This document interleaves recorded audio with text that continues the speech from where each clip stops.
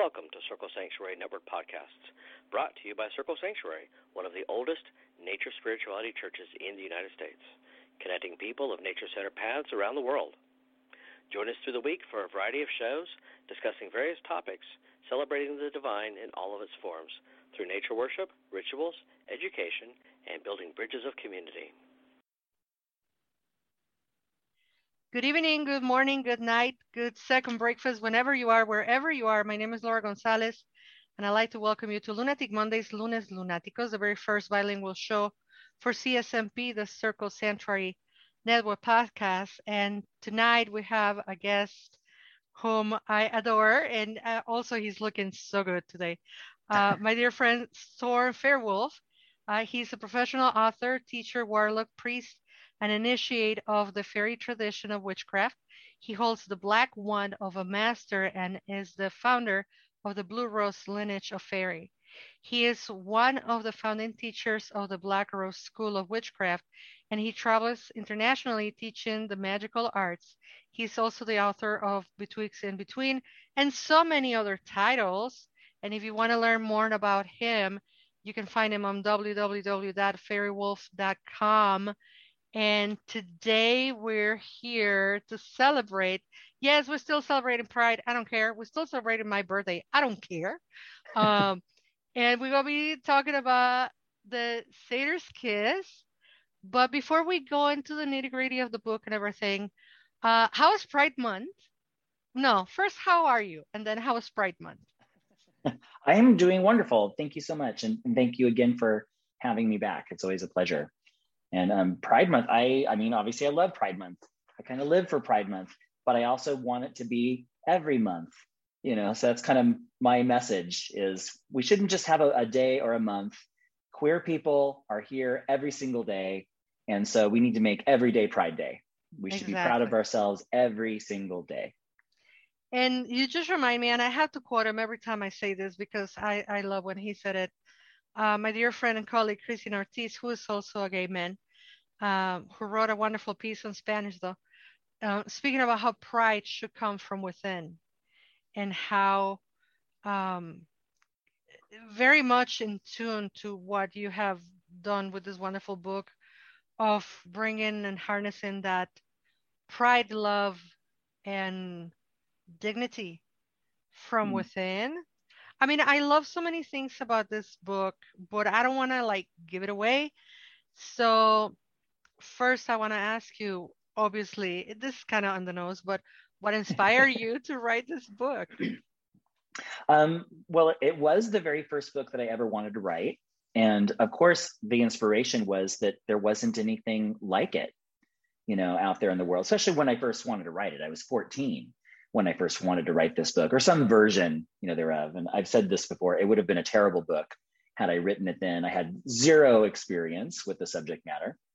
But I just intuitively knew that sexuality was such a foundational power in witchcraft. And the books at the time were really kind of downplaying that. Oh, sex is just symbolic. It's just fertility, you know, those types of things. And all of that can be true. But I think it was more of a PR campaign. You know, it was trying to really say, oh, we're not threatening, you know, we're not having orgies or whatever, and we're not hexing people and, you know, all of that stuff. And, but I just knew there's something there. And then as I grew up and I experienced more of the pagan community, I really did see that there was such a heterosexual bias going into the foundations of the magical philosophies. I mean, we even before, you know, Wicca, you know, you look at the Hermetic principles and you get that principle of gender, which, you know, really just needs to be either scrapped or turned on its head. We need to look at it and realize gender is not sex, you know, and so we need to rethink this. So there was a lot of that gender polarity BS, you know, that was used as an excuse to marginalize queer people in the craft. You know, there were plenty of instances in which, you know, I was told that if we're circling up together, you'd have to go boy, girl, you know, kind of like kindergarten or, you know, whatever, because that's the magical current. And like, well, gay men or gay women are working magically together. Can't they stand next to each other in the circle? No, because it's blah, blah, blah. And then it became, oh, well, we all have the male and female energies within ourselves. And so that's what we're doing. We're trying to balance that. And, to that I say, well, that's still enshrining a heterosexual model, as the one that everything else needs to be, judged against. I don't actually believe in male energy and female energy. I believe in energy. I believe in consciousness. And those things take on a different flavor when they are expressed through us. But a lot of stuff that we consider to be masculine or feminine is really just a cultural projection. You can go into another culture and then that turns on its head, And so it's more about what we're accustomed to societally, and then we just perpetuate that. We're creatures of habit. Mm-hmm. And we have a habit of accepting the hetero paradigm as quote unquote normal. Mm-hmm. But I love, there's a quote, I'm probably going to get it all messed up. I always mess up quotes, but there's a great quote from Dorothy Parker, that says, heterosexuality is not normal, it's just common. And, I love that because it's not getting down on heterosexuality. I mean, that it's a beautiful, viable expression of love and power, but that's not for everyone. That's not for me. That's not for, queer women. That's not for asexual people or aromantic people. So I think that now we're at a time that we recognize there's a lot of different types of people. And the universe is way bigger and more diverse than we've ever given it credit for. Mm-hmm. And I think our job now as like witches, warlocks, sorcerers, people of wonder, now in the 21st century, our job is to redefine a lot of this stuff, not abandon, our ancestral roots, but to honor those roots and also recognize that we don't live in that world anymore. And people have more choices societally now than they used to. It's not that there's more queer people now or more trans people now. There's just more queer and trans people that accept themselves now and are feeling more comfortable coming out. So when I hear from the conservatives, oh my God, now everyone's turning queer. No, not everyone is turning queer. It's just that there is a higher percentage of people that feel more comfortable coming out because we've created a slightly better environment for them to do so. We need to keep going. Exactly. And that's what part of this book is about, is to like inspire specifically queer men, but hopefully everyone can get something out of it, to inspire us to do our own magic, to not fall prey to these rules that really don't apply to us, in the same way. Mm-hmm. This reminds me so much of like in the goddess tradition, how we, I'm talking kind of like from the other perspective or from perspective that is a little bit different. Whereas we explain that these are concepts that in our limited understanding, we have boxed feminine as a nurturer, caregiver, loving, compassionate, and we have boxed masculine qualities, bigger quotes, as strong and direct. And these are just concepts that we have divided and we have put a name on them, and then we attach them to visible genitals, some people. Right. And the goddess, as the divine or spirit or whatever people call it, is everything. And you see a cisgender woman being mad and upset, and there's like, oh, she's very masculine. No, she's just mad. Right, exactly. She is a human being who is experiencing anger. That's not masculine or feminine. That is simply an emotion. Yeah.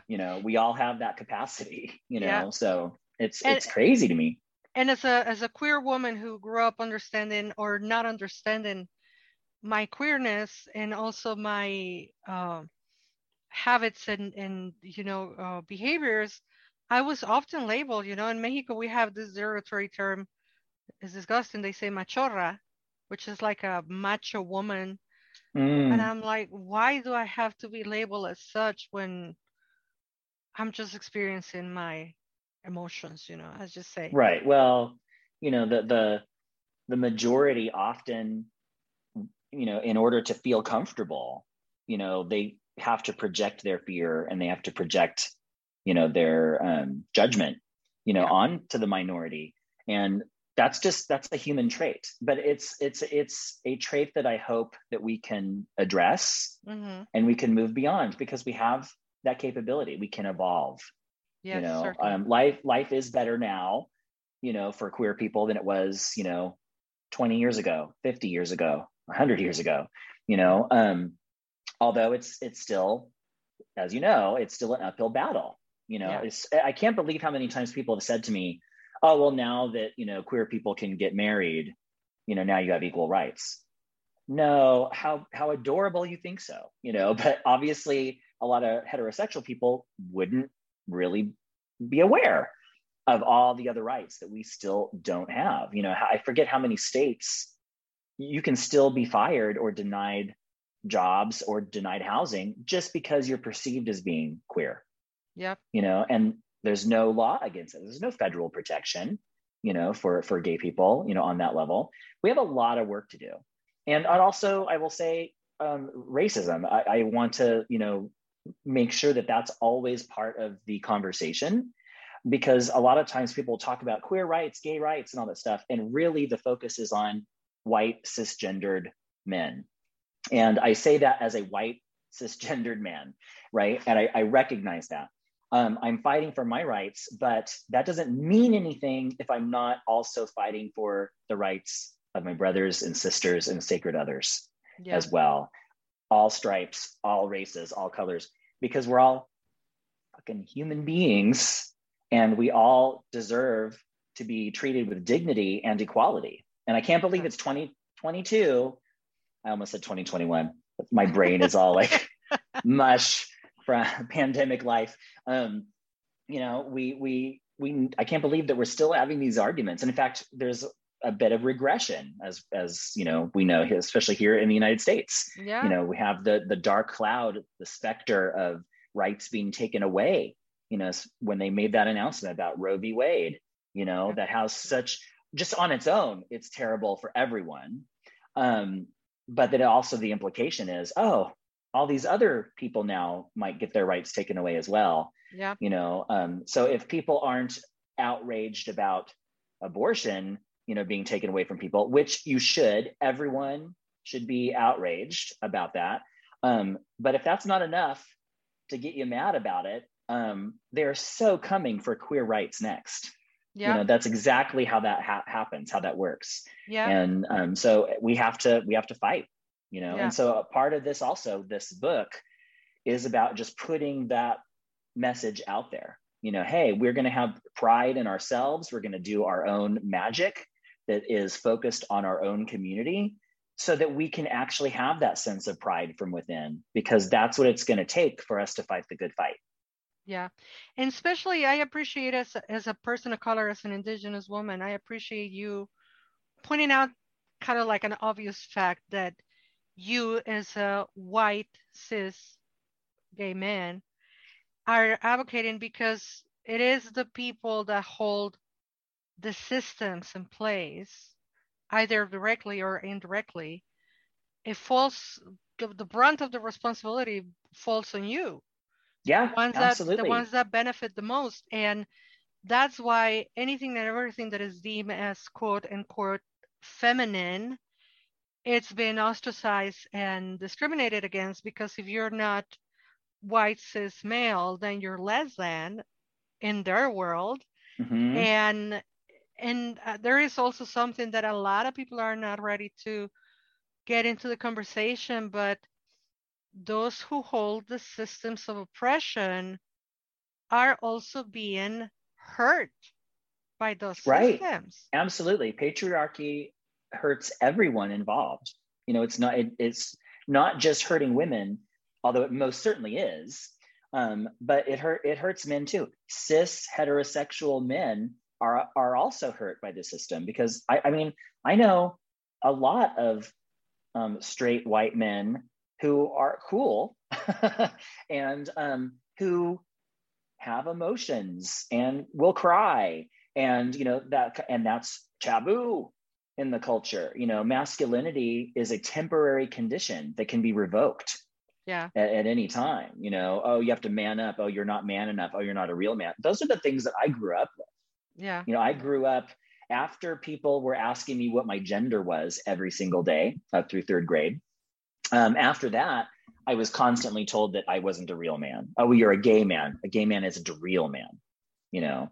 No, fuck that. I'm a gay man and I'm a real man. And that's also part of the reason that I adopted the term warlock, was to kind of be in people's faces about it. No, I'm a real man. I'm just a different type of man than what you've been accustomed to in your boring cis heterosexual world, whatever. I can do anything I want to do, and that doesn't necessarily make me feminine. And so I don't know. I think we all need to accept that these designations that we have given things, oh, this is male, male energy, female energy. That's not true. There's just energy. There's just consciousness. How does that express through this individual in this situation at this time?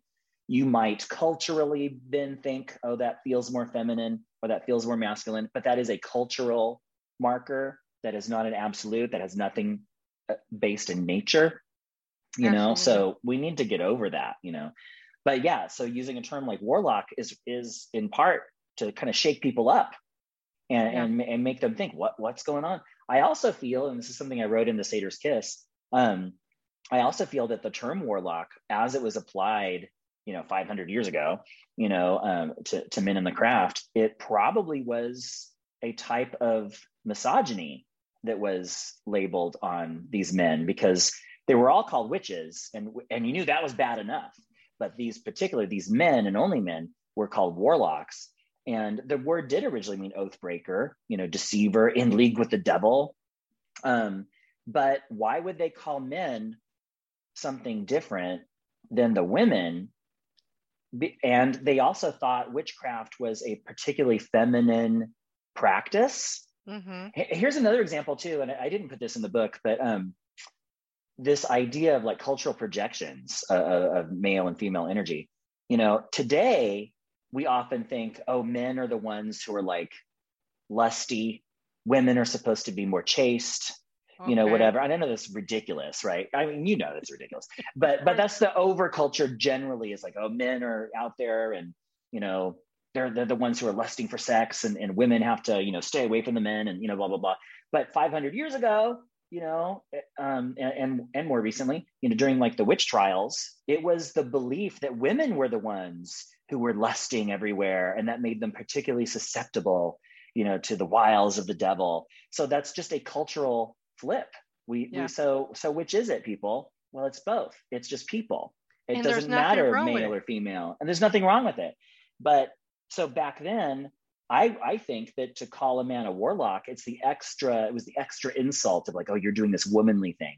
It kind of reminded me of the story of Odin, learning like the woman's magic, from Freya, whatever. And they kind of ribbed him over it, a little bit, but still he had this, it was usually practiced by women, but now he had this, this particular type of magic as well. So I kind of take inspiration. I don't know if it's absolutely true, but it feels true.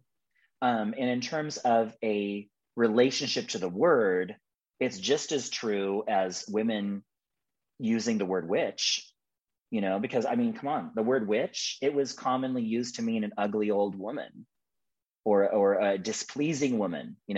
I challenge people to use that definition now and not get slapped, so me reclaiming warlock, it should be seen as no different, than women claiming witch.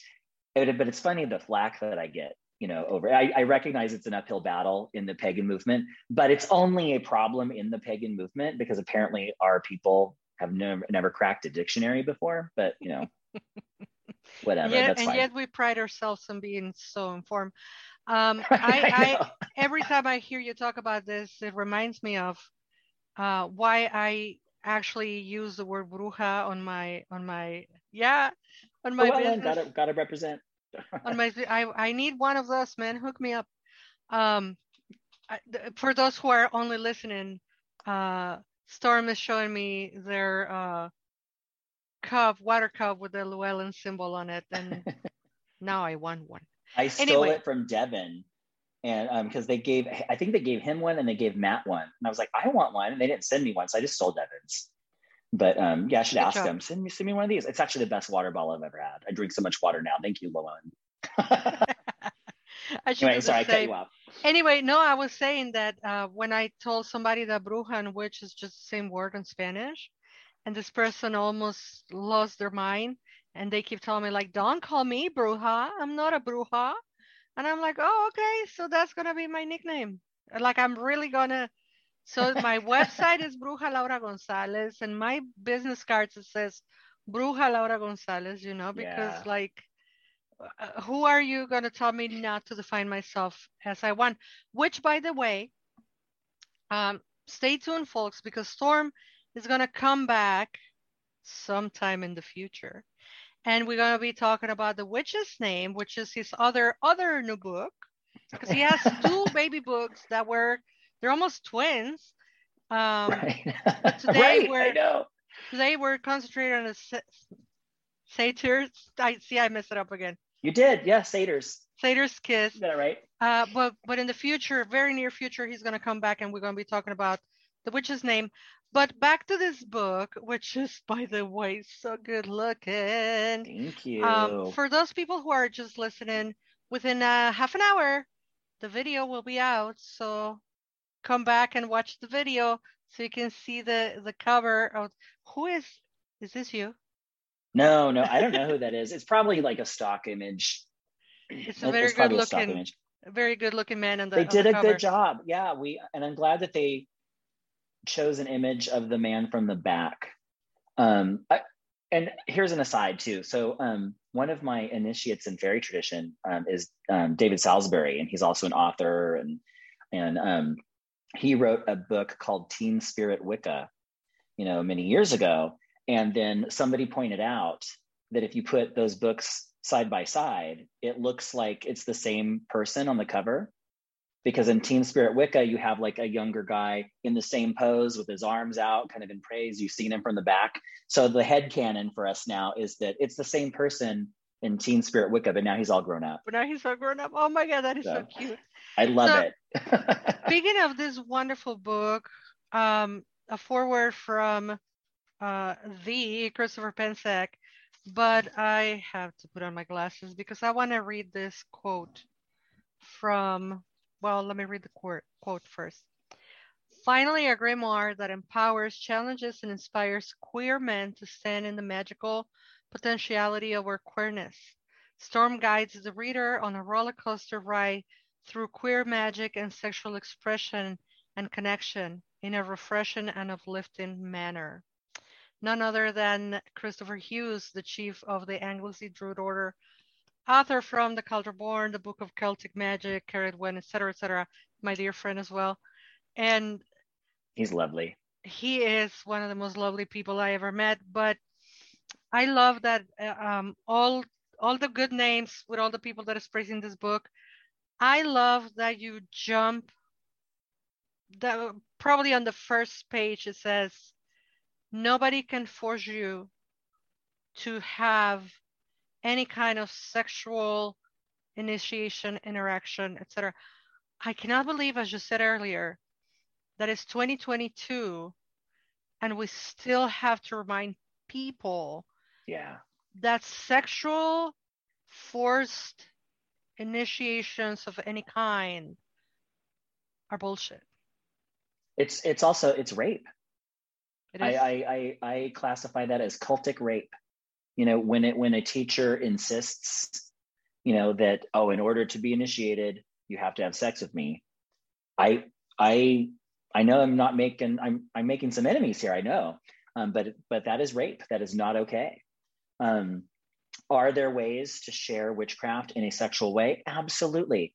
When everyone's on the same level, if we're all like initiates, we're all, of the same, or just, we already have a sexual relationship perhaps, and now we want to bring in magic into that. That's a great way to do that too. But if you are a teacher and you have students there is a power imbalance there. And that power dynamic is in favor of the teacher. And even if your students are all adults, they should all be adults. Even if you're an adult and you think you can give consent, you cannot give full informed consent because there is a power imbalance. And this is why therapists aren't allowed by law to have sex with their clients, doctors with their patients, teachers at, in schools, often that is prohibited because transference is a real thing. A student can admire their teacher, their doctor, and then feel those feelings. And that's not okay. That's not okay for the person in power to act upon them.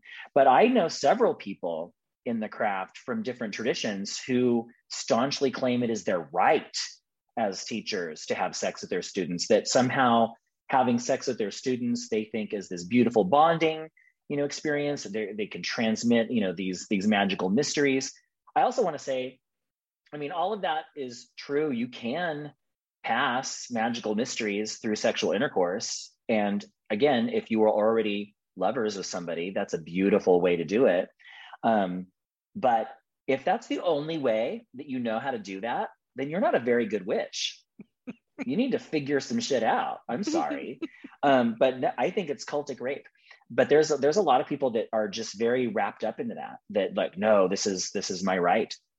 And that's made me some enemies in the fairy tradition and beyond. Yeah. So, but that's fine. Those people are not, invited to my parties. So yeah. It And doesn't matter. it goes back to the culture of patriarchy and abuse and how ingrained it is in our society that, a person of power can claim, like, I can do whatever I want. Like, no, hell no, that is spiritual abuse and Absolutely. sexual abuse, spiritual abuse. And just to piggyback on what you said, if you who are listening or watching ever encounter a teacher that tells you, oh, and by the way, for your initiation, run. Right. Yeah. Run for your life. Yeah. The only Especially if they insist on it. But I would say even if it's just offered, I would really look at that askew. I don't offer that. The first thing that I say to my students is, I will not be having sex with you, because you'd be surprised how many people expect that that's the way it is, especially in fairy tradition. I've heard that a lot. People saying, oh, Really? well, the initiation is sexual, right? It has to be sexual. No, it doesn't have to be. Yes, there is a tradition of doing it that way, but there's also a tradition of not doing it that way, so you have choices. But one of the founders, Cora Anderson, she wrote in her book 50 Years in the Fairy Tradition, she talked about this thing that we call right by intention of the heart. And it was specifically a way to pass initiation in a non-sexual way so that the initiate to be would not have to break any vows. Perhaps they're in a monogamous relationship, they're married or whatnot. Why should you have to break your vows to your partner in order to become initiated in the craft? You shouldn't. You should not have to compromise your ideals. If you're being asked to compromise your ideals in order to join a magical group, that magical group isn't worth anything. Exactly. Any magical group that's worth its weight in salt is going to make you more of who you already are. They're going to validate you through compassion, and they're going to challenge you, to grow and get better. But they're not going to make demands of you to go against your nature. Yeah. That will take away your power base. That is just power over. Those are tools of the patriarchy. They need to be wholly rejected. And so I definitely made sure that in the Satyr's Kiss, I really made that clear, because it is a book with a healthy dose of sex magic. It really is about, hey, if you want to bring sex into your witchcraft practice, here's a great way to do that. There's exercises for individuals, for couples, for groups. But then at the same time, if you don't want to do that, you don't have to. And I also give what I call blue rites, versions of the spells and rituals that don't involve, sexual intercourse or sexual activity, because not everyone is going to want to do that all the time. Even if you do want to incorporate sex into your witchcraft, you don't want to do that all the time. Yeah. Right. It just, sex should be special. And in my opinion, consenting adults and caring for your body as well. And as a survivor of a cult, yes, my name is Laura Gonzalez. I survived a cult. I was a 6.5 year involved in a group of indigenous knowledge. They're wise, and I gotta tell you something. If your spirit keeps telling you to go, listen to your spirit. Yeah. Listen to your spirit, because I was in a cult, but I was, and I say this with a grain of salt, only emotionally abused. There were other people who were physically abused, as in punishments, physical punishments. So, your spirit knows. So listen to your spirit and go, go, go. But speaking of the rituals, you were talking about blue rights and red rights. And the time is flying. I don't know if you look at the clock yet. Oh my goodness, yeah. Time is going. So I really want to get into the book. Our conversation is lovely, but we're here to talk about the book. I appreciate it. Thank you. There's a list of exercises, a list of rituals, and a list of spells. There's a wonderful foreword by Christopher Pensek. I said that already. Yes. And out of a lot of things that you talk about here in the book, I am in love with the coming out of the closet spell. Oh, that thank is so you. beautiful. Oh, Why thank you. Why is it important? We all know, right? As queer and or LGBTQ or whatever alphabet mafia letter you are.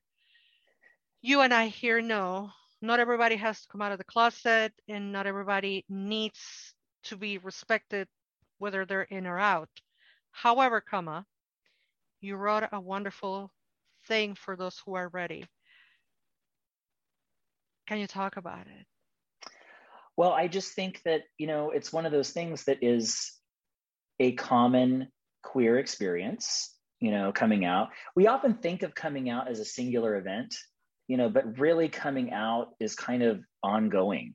You meet new people, and you have a choice. Am I going to be withholding or am I going to be open, right? And that's your choice. I like how you said that, basically respect isn't determined on your status, in terms of like, are you in or are you out? That's a personal decision for everybody. The only exception I make for that are for politicians. If politicians, especially anti-queer politicians, if we find out that they're actually queer on the side, oh, you forced those people out of the closet, you expose them because they're hurting the rest of us. That's the exception. Everybody else should be able to live as they decide for themselves. Not everybody is going to want to come out of the closet, maybe because their friends or family won't understand. I don't know, maybe if you're living in the Midwest, in the Bible Belt, and no one is going to understand, it's going to make your life harder, maybe dangerous. It might be dangerous for you to come out. No one should fault you for doing what you feel you need to do in order to be comfortable and to live your life safely. But there are those of us who do feel comfortable coming out and being public. And I think it's important for us to do that if we do feel comfortable doing so, because the more of us that are living out there openly, it makes it a little bit easier for other people to do the same. And it makes it a little bit harder for other people to spread that hate, just a little bit, so it is a political act too. Me living totally open is a political act. The ritual was really because I feel like, coming out is just something that happens and then it isn't often commemorated. There's no Hallmark card for that. Maybe there is now, I don't know, but there certainly wasn't when I came out at 17. And I just think it's something that should be celebrated. And if we're talking about what I call a queer craft, which is a very personal craft, and I think that we should be given the opportunity to spiritualize, to ritualize, these events. So for somebody like me, like I said, I came out, officially when I was 17. I didn't at that time do a ritual, for it. I spent a lot of years kind of doing my spiritual work around it.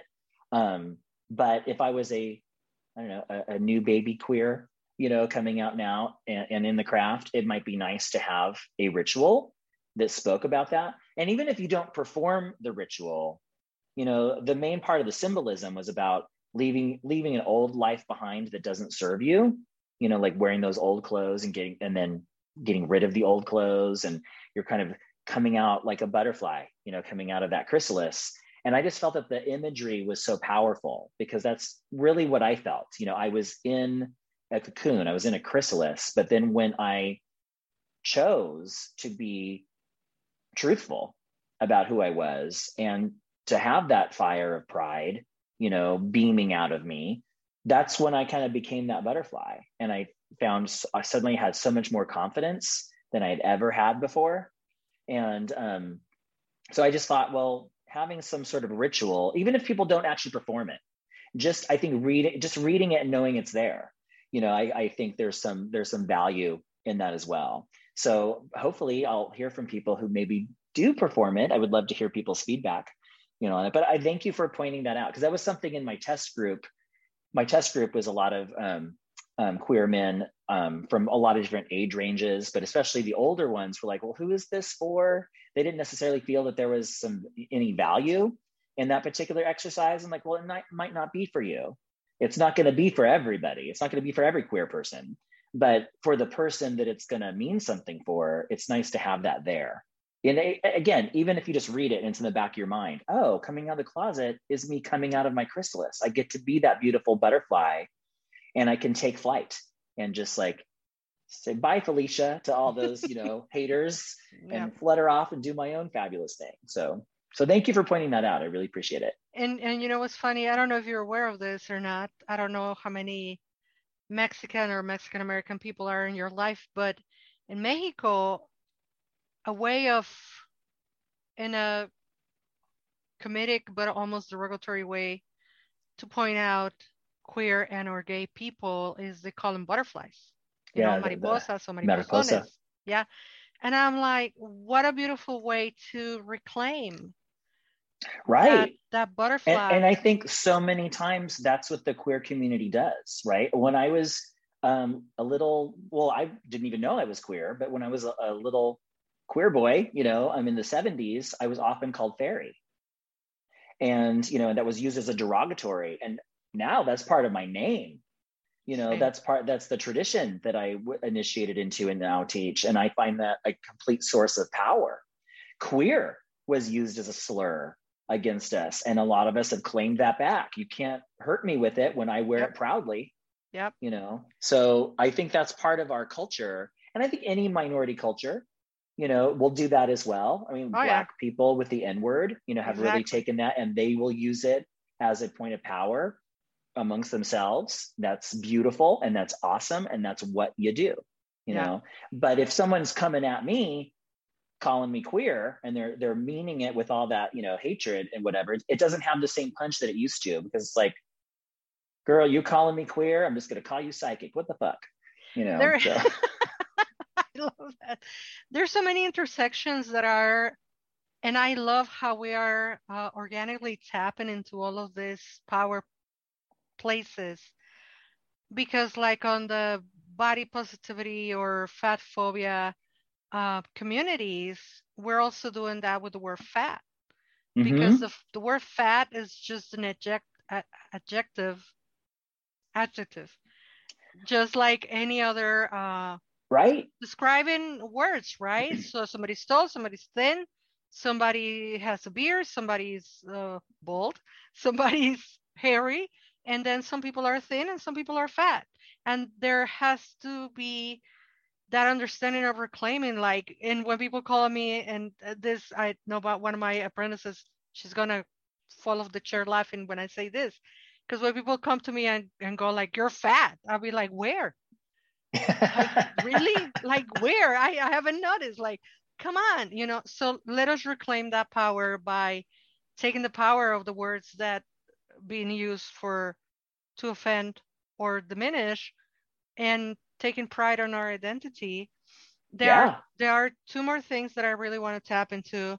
I don't want to talk too much about the actual ritual, but I love the setting your intentions ritual. I think it's fantastic, and I love that you mentioned that it can be done as a blue or as a red. And for those who have no idea what I'm talking about, buy the book, get the book, so you know what I'm talking about. But within that ritual and within a lot of the pages, you talk about two things that are very important, being a 70s baby myself as well. A lot of us, our elders got robbed by AIDS. Yes. We miss our elders. And on that ritual of setting the intention and elsewhere in the book, you talk about joy. Joy and elders, something that is conveniently put aside. We just lived it through the whole month of June. Everybody's queer because it sells. Right. And then after that, we don't talk about our elders. We don't talk about our joy. We don't talk about our day-to-day lives. And we don't talk about our pleasure, especially, you know, gay men, I think in particular, as well as women. You don't talk about pleasure, you know, because it's impure. I love how you speak about joy and being an elder of the future. Thank you. I think that it's really important that first I want to say, spot on. I'm so glad that you brought that up in terms of that we lost our elders. You know, when I was growing up and I had just come out, again, I came out when I was 17, there were precious few older gay men that I knew. In fact, in the book, I talk about one in particular, Colin Smith Tranquilson. And I think he was 11 years older than me. And that was a big deal because nobody else, it was like everybody was in my age group. You know, nobody knew any older gay men because they had all died, you know. And I didn't live in San Francisco. I lived in, you know, in the suburbs. I still live in the suburbs of San Francisco. And so maybe I would have known a few more had I lived actually in the city. But basically an entire generation was just wiped out before the US government even mentioned the word AIDS. You know, an entire generation of mostly queer men were just wiped from the face of the earth. And so we didn't have those same experiences that other cultures have of the stories being handed down, you know, and so we were kind of just lost, a little rudderless. And I think that it's important that we recognize, especially I recognize as I'm getting older, I'm 51 now. And I'm realizing, well, that's the role that I'm stepping into now. I'm to be the elder, you know, now. In fact, some people would consider me now, you know, an elder. It's not a term that I use for myself. It seems a little self-aggrandizing, you know, but I recognize that I have a responsibility, you know, to pass on my experience, what I've learned, you know, over the years, and that all of us do, you know, and that's the responsibility that we have to our queer communities. Our responsibility is to be authentic and to share our knowledge, because the straight people aren't going to do it for us. You know, we have to take that responsibility ourselves. And but I do think that we can't just focus on what's bad and the pain. We have to focus on the joy. We have to focus on what is pleasurable, because we want to create a world that is full of joy and healing. And we're not going to heal by only focusing on the bad. I'm not saying be a Pollyanna. I'm not saying turn a blind eye to the pain. There's a lot of pain. There's a lot of suffering. We have to work to heal that. You can only heal that by addressing it and talking about it, but we can't get stuck there. And it's like with what a lot of my activist friends will talk about, you know, they can easily burn out if you're only focusing on these are the problems and we have to tackle these problems. You have to step away and find, where's the joy in my life, you know, and how can I spread that joy to others as well. And that was also part of this book. I was hoping that people were going to find that it really is informed with joy, you know, yes. Even though we talk on some heavy subjects, I talk about the Rainbow Dead and I talk about very specific figures in queer history and how history did them wrong, you know, and that's been a constant struggle, you know, for our queer communities, is that we're often oppressed and killed, and there's violence, and all those things are true, and we have to remember those things. We have to remember the Pulse nightclub tragedy. We have to remember Alan Turing and how he was arrested for being queer and was chemically castrated. That's part of our history, but we don't get stuck there. We remember those roots. Those are the roots of the tree that's growing now. And hopefully that tree, we will tend it, it will grow and blossom, and fruit, and we will get something good and beautiful out of it, because we're trying to build a better tomorrow. And we can only do that if we bring joy into the mix. And also, as you mentioned, Pulse, how a lot of people, let me choose my words wisely. A lot of people are not very interested on talking about Pulse, because the majority of our queers that we lost there were people of color. Mm-hmm. And that's why I think it's extra important. We have to remember that the queer community is not just the white queer community. Yeah. It's the same thing with like feminism. It's like, hello, there are women of color. They are women, so an issue that affects Black women should be tackled by all women, and that's real feminism. Again, all this intersectionalities, because the most precious lives, and I'm saying, please understand what I'm saying, they're all precious, but the most precious at this moment, the most vulnerable, are our Black women and our Black transgender women. Right. And they're the ones who are being targeted the most. Yeah. Yes. Like everybody's getting targeted, in the minorities. However, we can easily see some are more vulnerable than others. So we need to put extra care and energy on those segments of society that are the most vulnerable. Yeah. To me, that's a no-brainer. Yeah. But I think you're absolutely right. I think that it becomes this racial divide, which to me, maybe I'm wading into weird territory here, but that always has rubbed me the wrong way, because I'm like, aren't we the human race?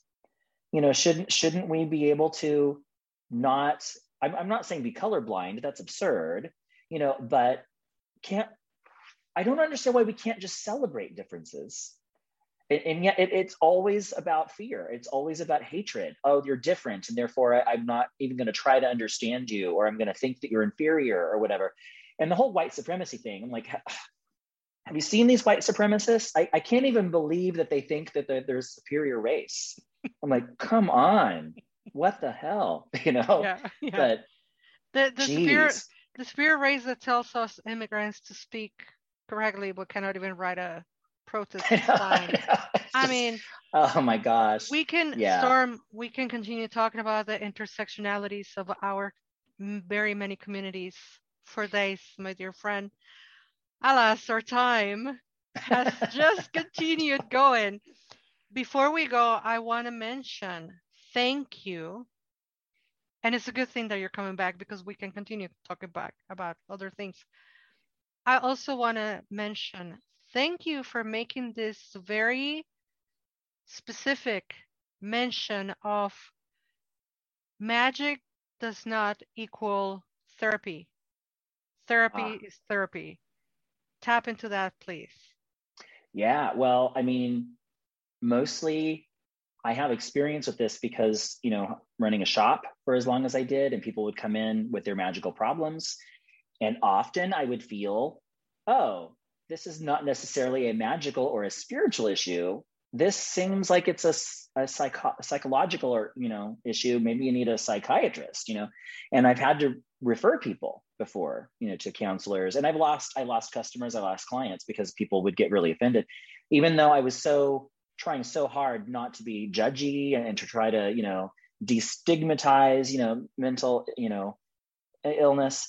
But just because you are a witch or a sorcerer or whatever, does not mean that you are a psychologist, and so I recognize I have limitations.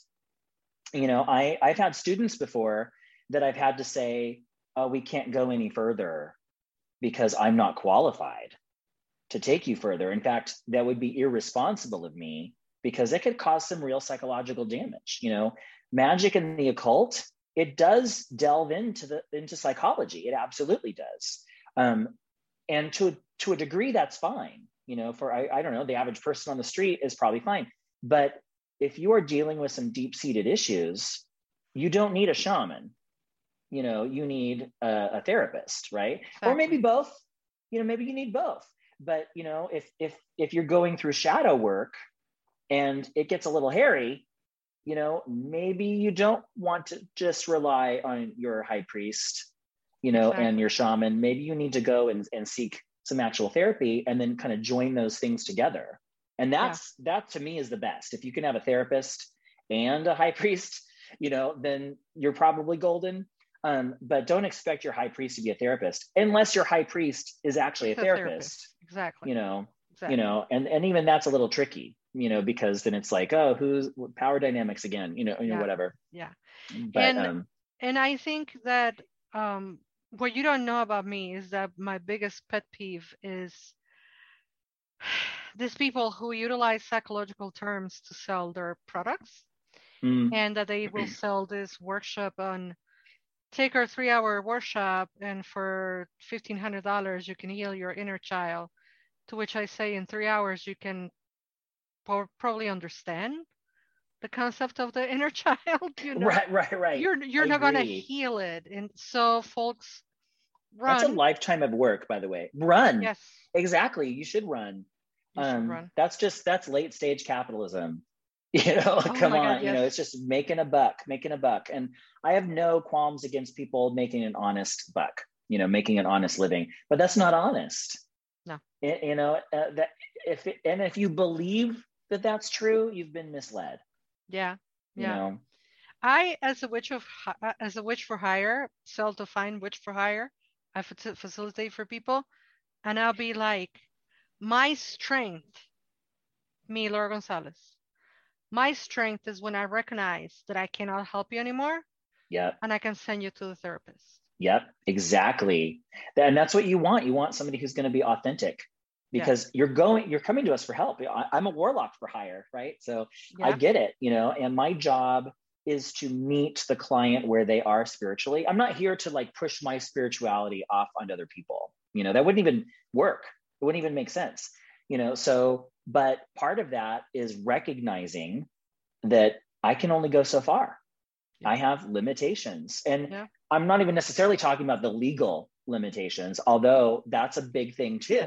You can't call yourself a therapist if you're not a freaking therapist. Even when I do Reiki, I don't call myself a Reiki therapist. I call myself a Reiki practitioner. Exactly. Technically, I guess Reiki master, whatever, but it all sounds weird. Yeah, it's also weird. It all sounds weird. Even the black wand is a fairy master. Sometimes like, oh God, it just sounds weird. But you know what? At the same time, whatever. as a person that also feels weird saying all the titles, and I'm Laura the Blue Witch, that's it. But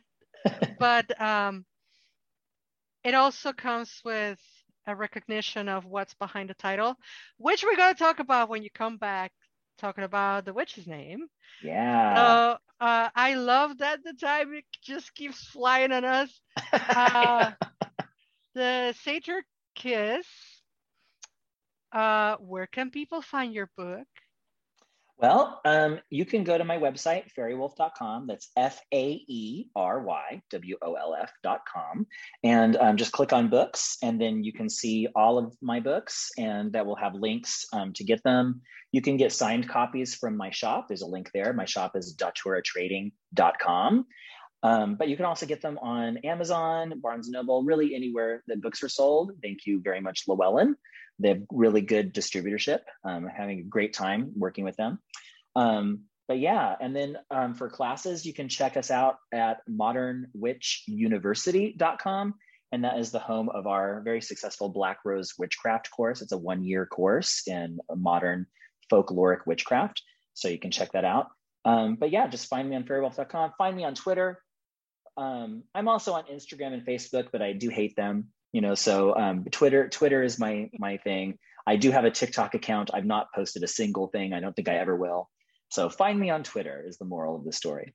Yeah, find you on Twitter, and find you on the website where you can find the books and signed copies. And we shall meet in person at one point in time, so I can get a signature. Will. Yes. Absolutely. And I know I said it already like a million times.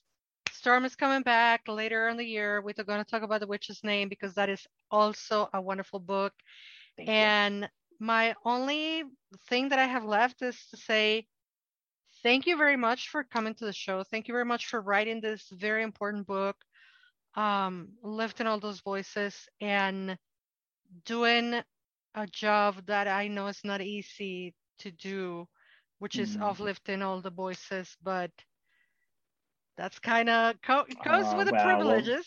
But thank you for that. I really appreciate it, and thank you so much for inviting me back on. It's always a pleasure. You always make me feel so welcomed, and I have a great time, as evidenced by the fact that time has literally slid through our fingers. I feel like I've only been here a few minutes. So thank you again. I'm looking forward to coming back.